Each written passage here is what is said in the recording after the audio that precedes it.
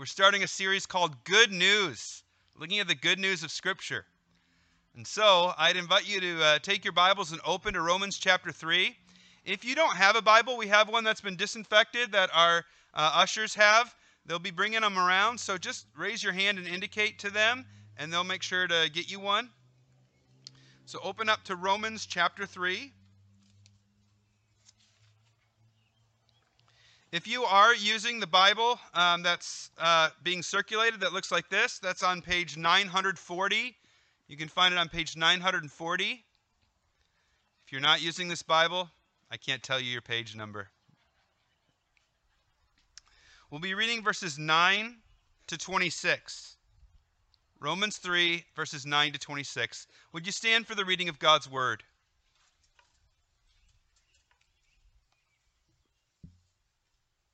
Romans chapter 3, verses 9 to 26.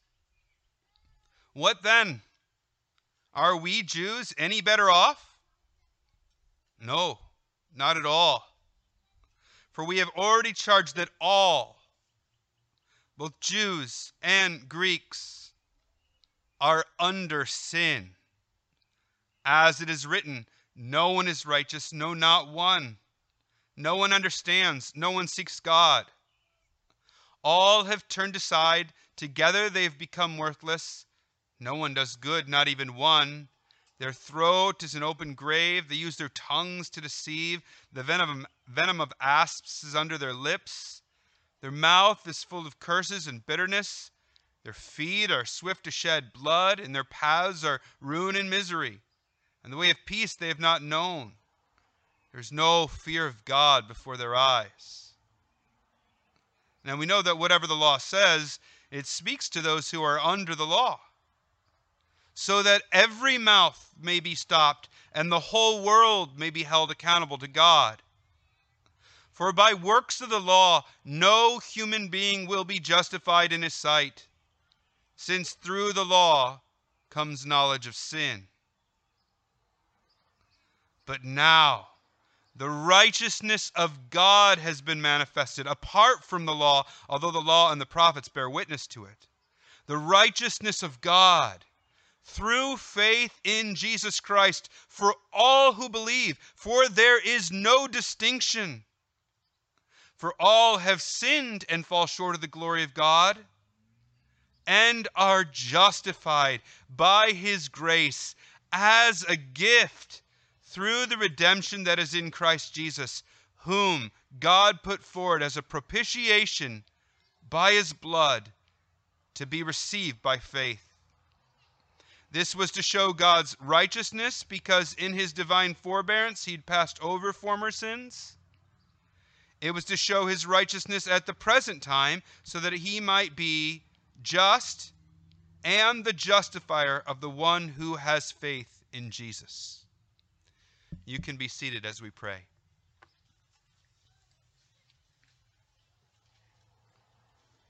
Father, thank you for this beautiful morning and the beauty of gathering with your people. And together, your people now, we unite our prayers and say, we know we don't live by bread alone. We need your word. So, would your Spirit come in power and work in our hearts and our minds and shape us? We want to see an outpouring of your Spirit through your word, the sword of the Spirit. This morning, we're praying for our own hearts, and we're praying for all who would hear. Hear our prayers, O Lord. In Christ's name, amen. There's a simple phrase I want to teach you this morning that I think has the best news possible for your soul. And here's the phrase: justification through propitiation.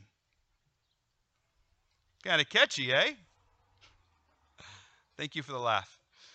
Justification through propitiation. I want you guys to try it. So turn to someone you're sitting nearby. Kids, you can try this one too. Try and say that. Justification through propitiation.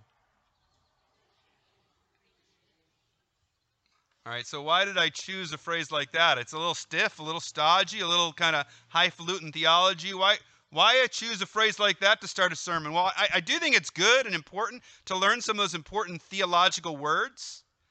But I actually chose it because I wanted to pique all of our curiosities with kind of those interesting words and say, I want to learn what that phrase means so that we'll be engaged to hear the message this morning.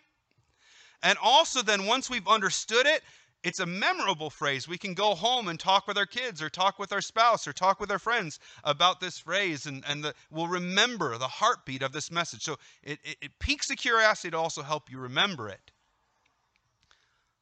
3 words: justification, through, propitiation. And we'll be learning it because it's the message of our passage this morning. And our passage, Romans 3, 9-26, really falls into 3 main sections. And the first section runs from verse 9 all the way through verse 20.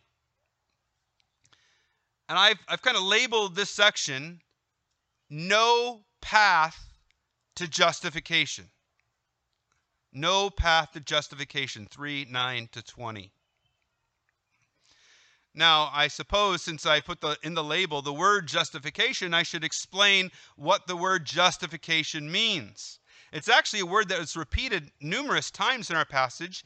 There are 2 words in our passage, justification and righteousness, which both translate the same Greek word. So really, justification and righteousness are very similar.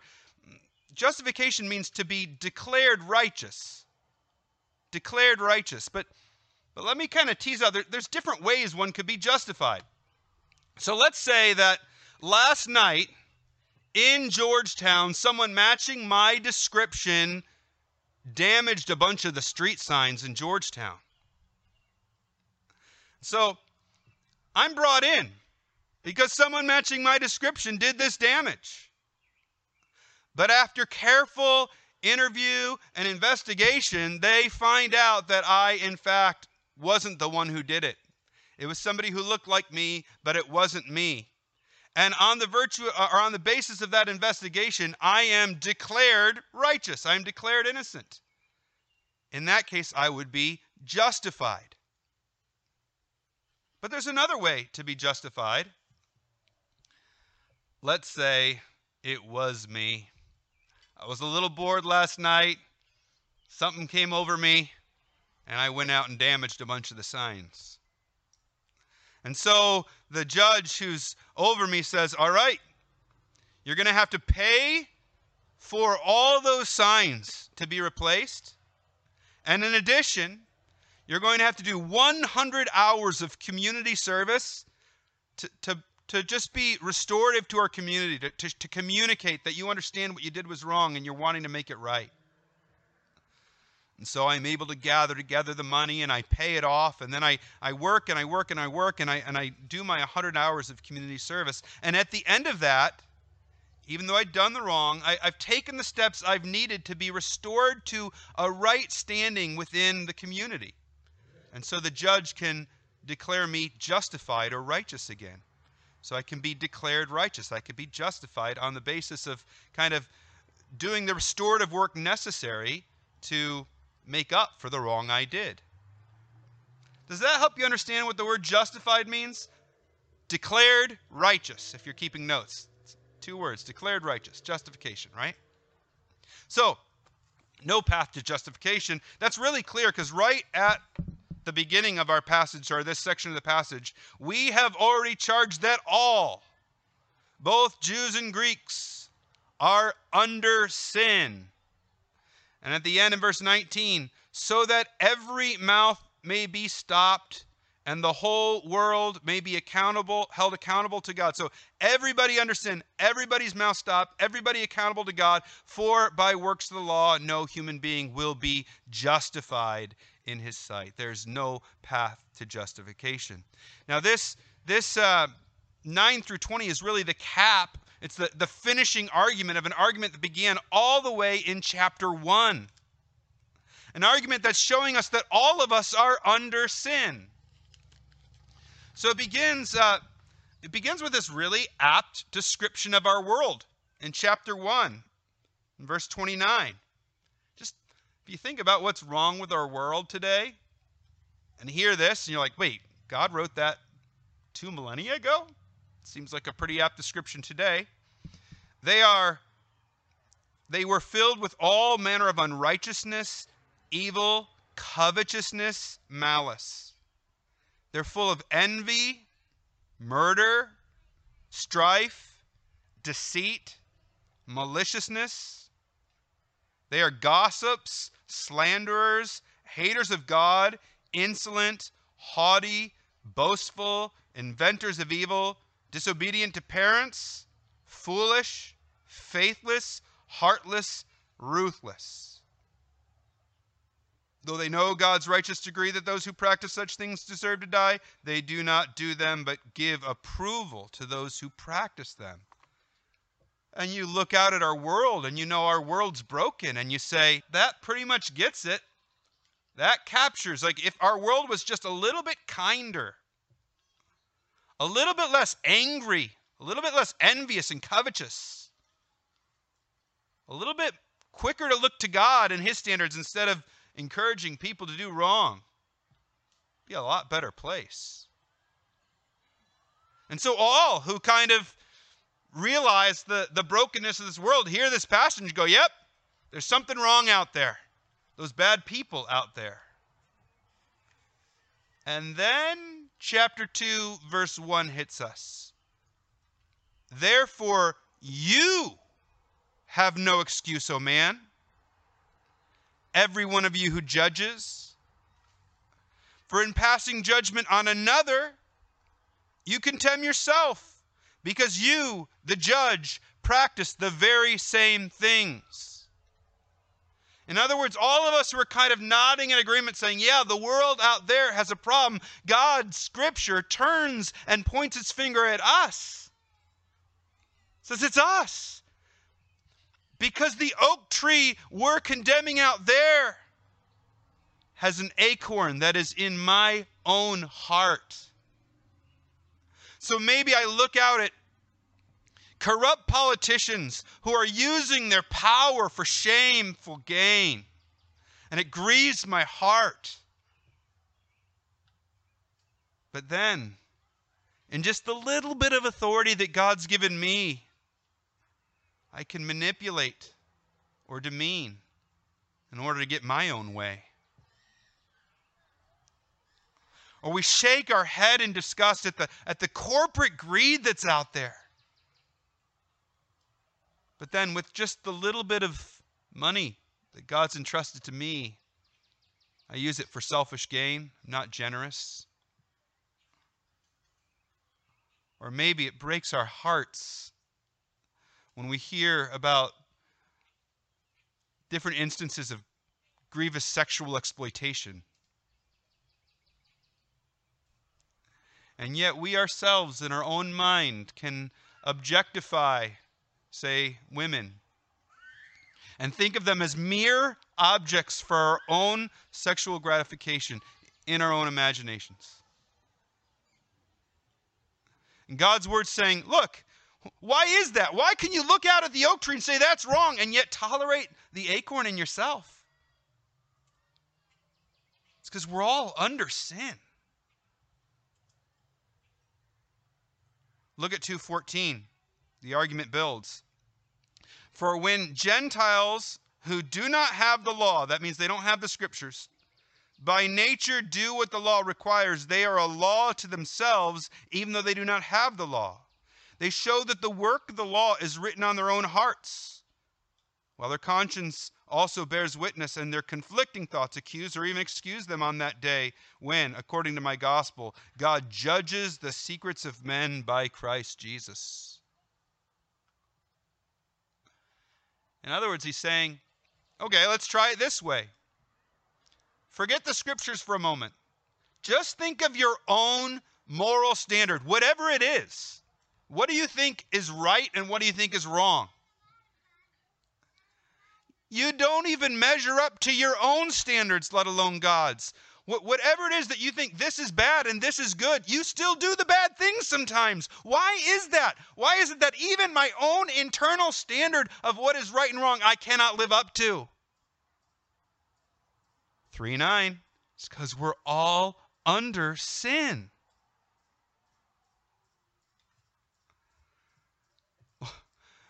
the argument continues to build in 2:17. Now addressing the people who have the scriptures. So if you grew up around the scriptures, if you maybe grew up in a home where you were taught the Bible and what it says, listen to what it says to us.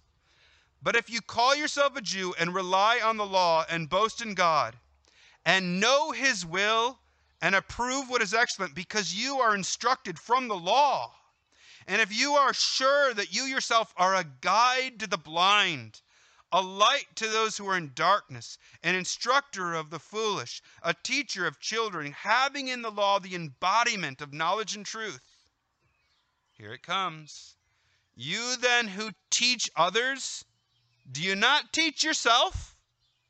While you preach against stealing, do you steal? And then it gives several more examples.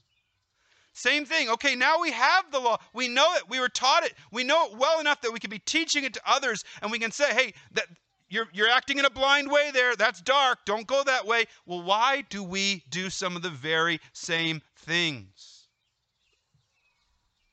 Do you see what the scriptures are doing? They're making a case. They're helping us all see that we are all under sin. All of us.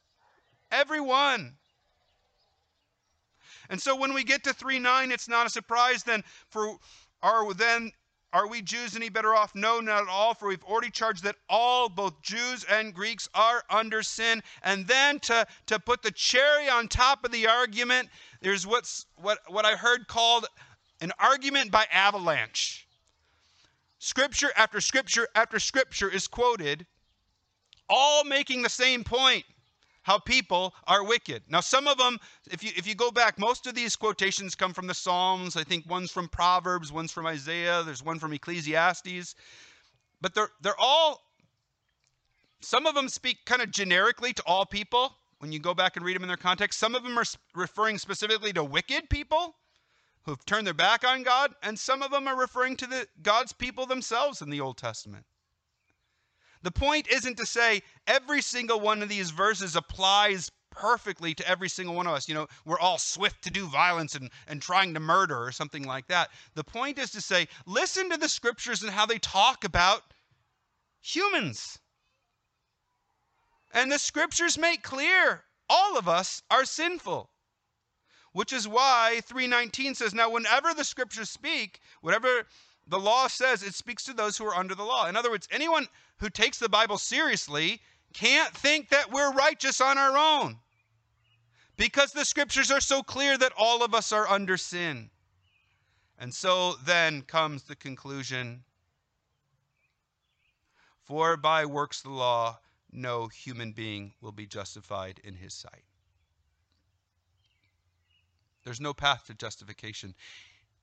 By works of the law. That means the very system that God set up in the Old Testament, whereby we could try and deal with our sin, even in your best slavish attempts to follow its system, it's not enough. You can't pay off all the signs you've damaged and do 100 hours of community service. That system itself ultimately can't justify you. And if God's system can't, no human system can. We're all under sin. It's like a magnet that keeps drawing us and drawing us. We try and turn away from back. What is it for you? That sin that just you can't shake. Maybe it's a certain addiction to a substance. Maybe it's times that just anger floods over you and controls you. Maybe it's a bitterness, a lack of a willing heart to forgive that's just eating at you. And you know the right way, but you can't get away from it. It's because we're all under sin. And it's such that we're not naturally able to be declared righteous, and we can't then earn it. We can't then work our way to it. No matter what we do, we cannot be justified. All under sin. No path to justification. 3:9-20. But the scriptures do not leave us there. Our passage does not leave us there. So this sermon isn't going to leave us there. 3:21 to the middle of verse 25. A path to justification. A path to justification. Remember I said justification and righteousness are kind of the same root word in the Greek? But now, the righteousness of God has been manifested. We can't, and there's no path to justification. Now, a righteousness revealed. The righteousness of God revealed. It says, look, it's not through the system of trying to work our way to righteousness, but the law and the prophets do point to it. All of that was intended to be a shadow. Yes, it was meant to reveal our sin and show us how much we needed a Savior, but it was also a shadow pointing forward to something, and that shadow that it was pointing forward to has now come. There is a path to our justification. You can't earn it. You don't have it naturally. You can't do enough to get there. You can't do enough works to the law to justify yourself. But there is a righteousness. And how do we receive it? Look in verse 22. I love how this weaves together the fact that we're all under sin and then what Christ offers us. Listen. There is no distinction. For all have sinned and fall short of the glory of God, and are justified by his grace as a gift through the redemption that is in Christ Jesus, whom God put forward as a propitiation by his blood to be received by faith.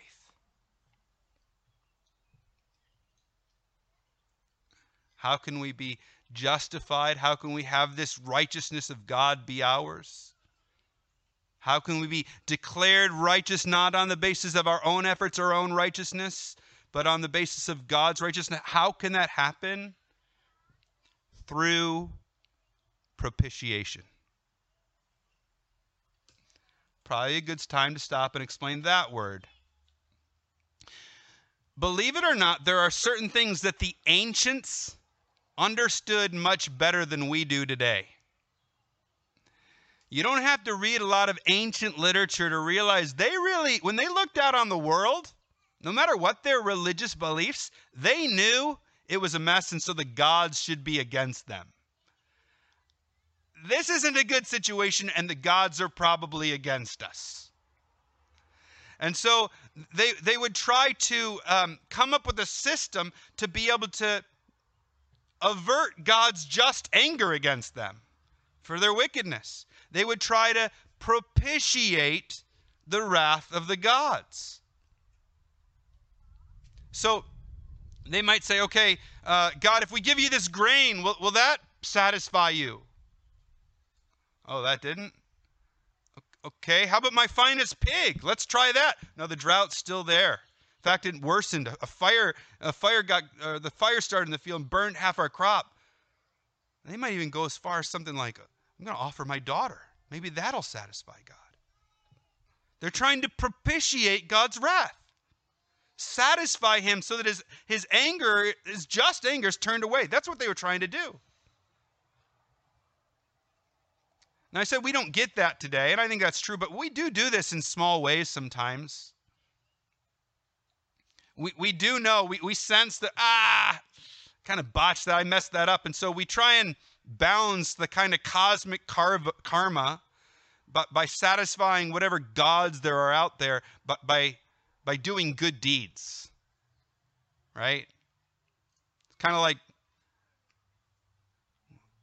bringing flowers to the wife you upset. I don't know how I've upset the nature of this universe, but I got to do certain things to bring good. We're really trying to propitiate the gods. And it's exhausting because you never know if you've done enough. Was the grain enough? Was identifying with that important movement enough? Do Do I need to just put orange on my Facebook page? Do I need to wear an orange shirt? Do I actually need to go and have conversations with indigenous people? What do I need to do? What's enough? What's enough? We don't know. I got to try more and more and more. What can wash out the spot?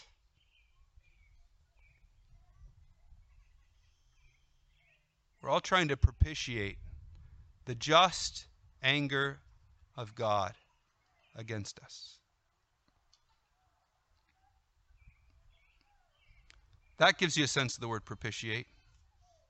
And that's why it's glorious news.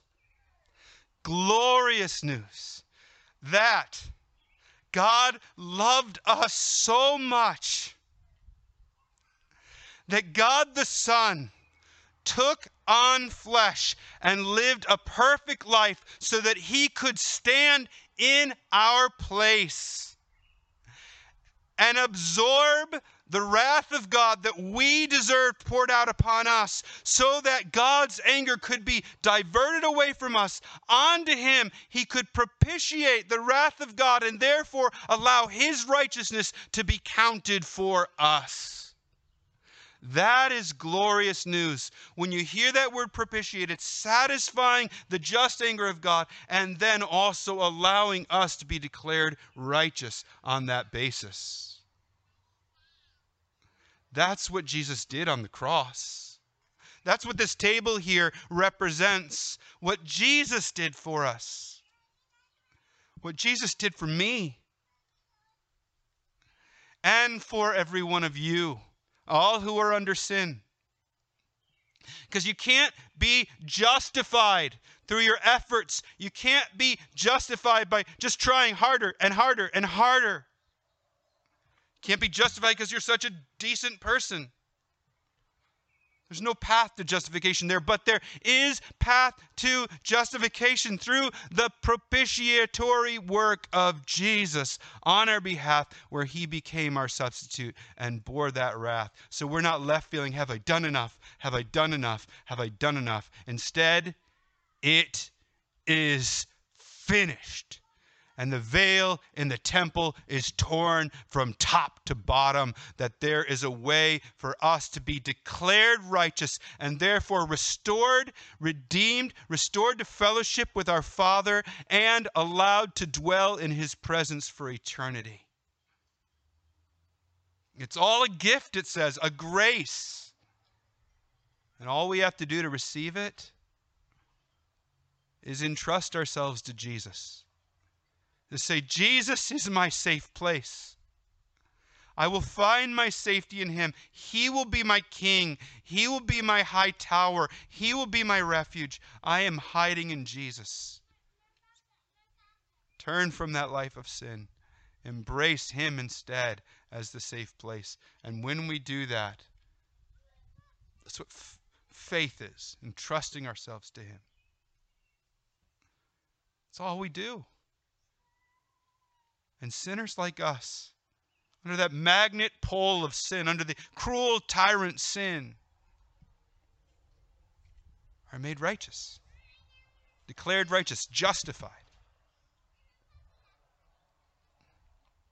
That's why justification through propitiation is such good news.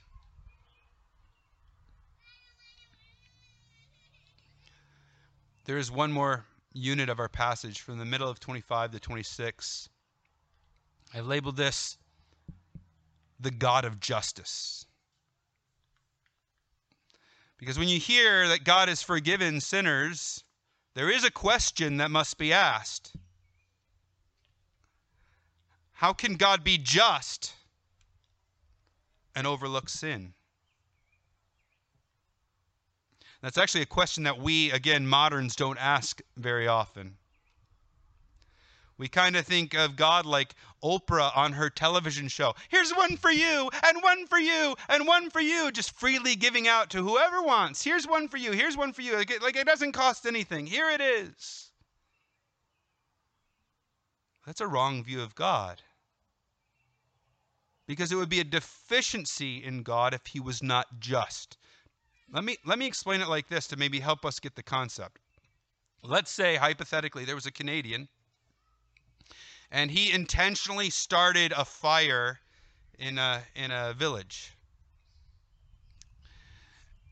so that spread and consumed the whole village. And as those villagers were forced to flee to another nearby town, that same man poisoned the water supply there.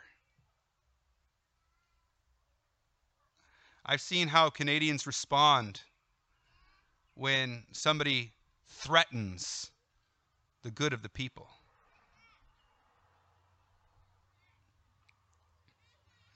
Now, let's say, again, hypothetically, Prime Minister Trudeau was like, I'm a loving, kind Prime Minister, and I want people to know how loving and kind I am. So I'll tell you what I'm going to do. This man, I forgive him. He's absolved of it all, everybody. I've forgiven him. Everything's good. We would all be outraged. You cannot treat our nation like that and then we just wink at it. There would be a deficiency in a prime minister's character if he was to do something like that. We'd say, that's not loving. Do you love us? Do you care for us? Do you care for the good of our nation? If you do, if you really love, then you'll do something about that. It would be a deficiency in God's character if all he did was wink at sin so it could be forgiven.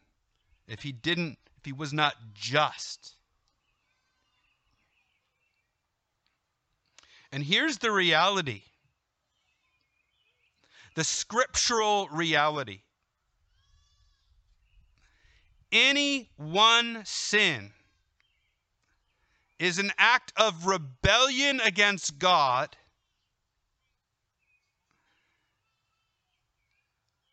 and it has damaging consequences for his whole kingdom.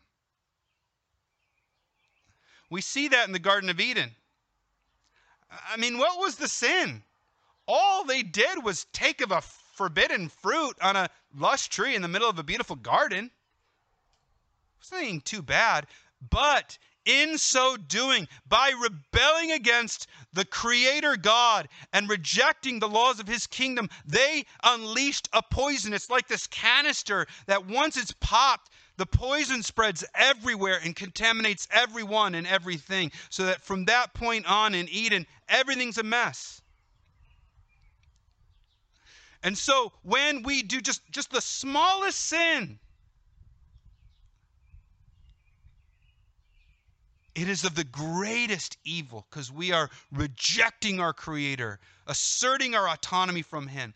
And if his kingdom was whole and pure and good, and we were a part of it and did that, it would contaminate it for everyone. It's worse than that hypothetical Canadian I described.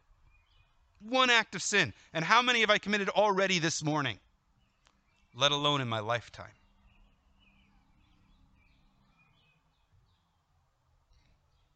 And so is God just to just wink at that like he did in the Old Testament? None of the Old Testament, like people who died in the Old Testament with faith in God were able to be saved. And what about today? People of faith in Jesus can just be forgiven? My grandpa can be in his 80s. The life he lived, which he wasn't a terrible man, but he sinned too. And he can be forgiven at the end just because he puts faith in Jesus? How is that fair? Well, God is loving. He is merciful. He's also just. And the way he can overlook this, he was able to overlook the sins in the Old Testament, and the way he's able to overlook the sins of those who put their faith in him now is because of propitiation. A sacrifice was made so that the scales of justice were balanced. The God of justice can also be the justifier because of what Jesus did.